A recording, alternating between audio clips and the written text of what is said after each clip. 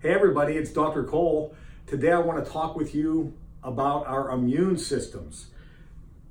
If you like the information you're about to hear though, click on the link above for more information or go to coleclass.com.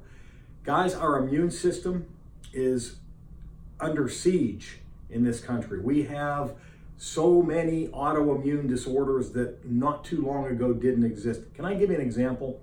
My grandson went to a school that you were not allowed to bring any food that contains peanuts in because children in the school were so immunologically compromised that even contacting peanut dust could claim their lives.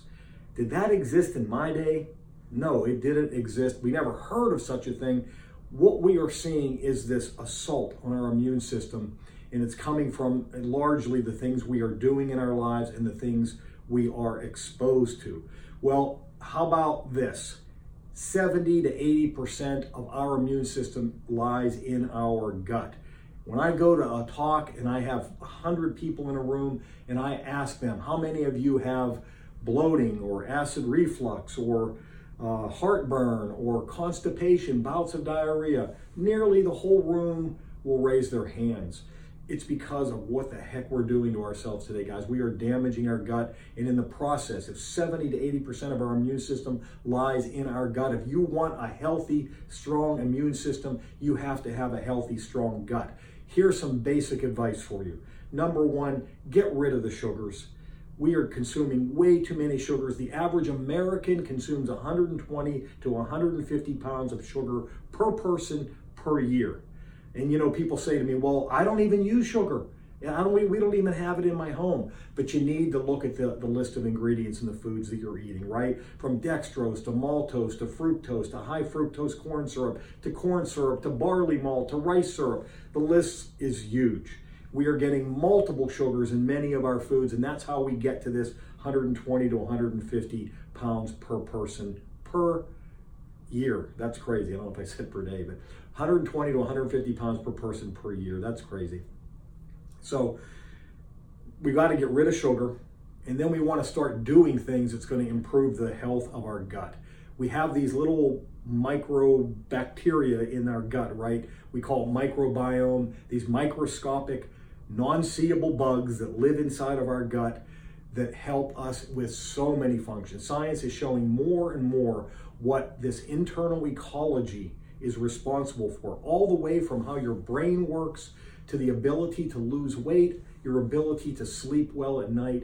So much of it is related to this gut. I always talk about the fact that the father of modern medicine, Hippocrates, said over 2,000 years ago that all disease begins in the gut.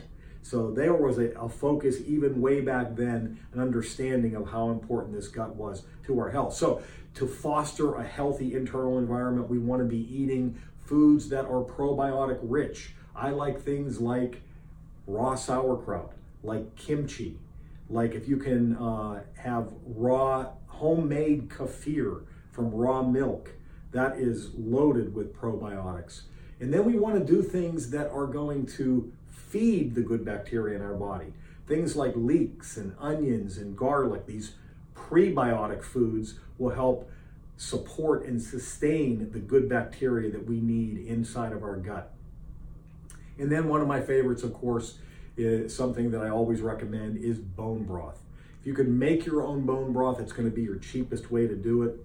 The stuff that's any good that's sold in, commercially, it's like liquid gold.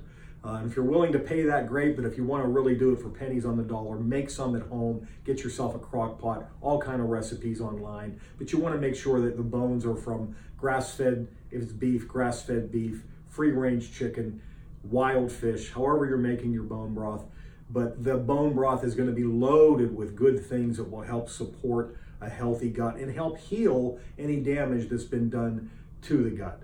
So there's a brief list for you guys to get started with. Get rid of the sugar, add these fermented vegetables, and then these prebiotic foods to support the good bacteria, and then add bone broth to your diet, and you're going to see a lot. And with the bone broth, I would recommend maybe like 1 or 2 big mugs, big steaming mugs a day of that bone broth, especially in the beginning if you've got gut problems. So guys, I hope you like this. Click on the link above if you want to learn more information, or go to coleclass.com. God bless.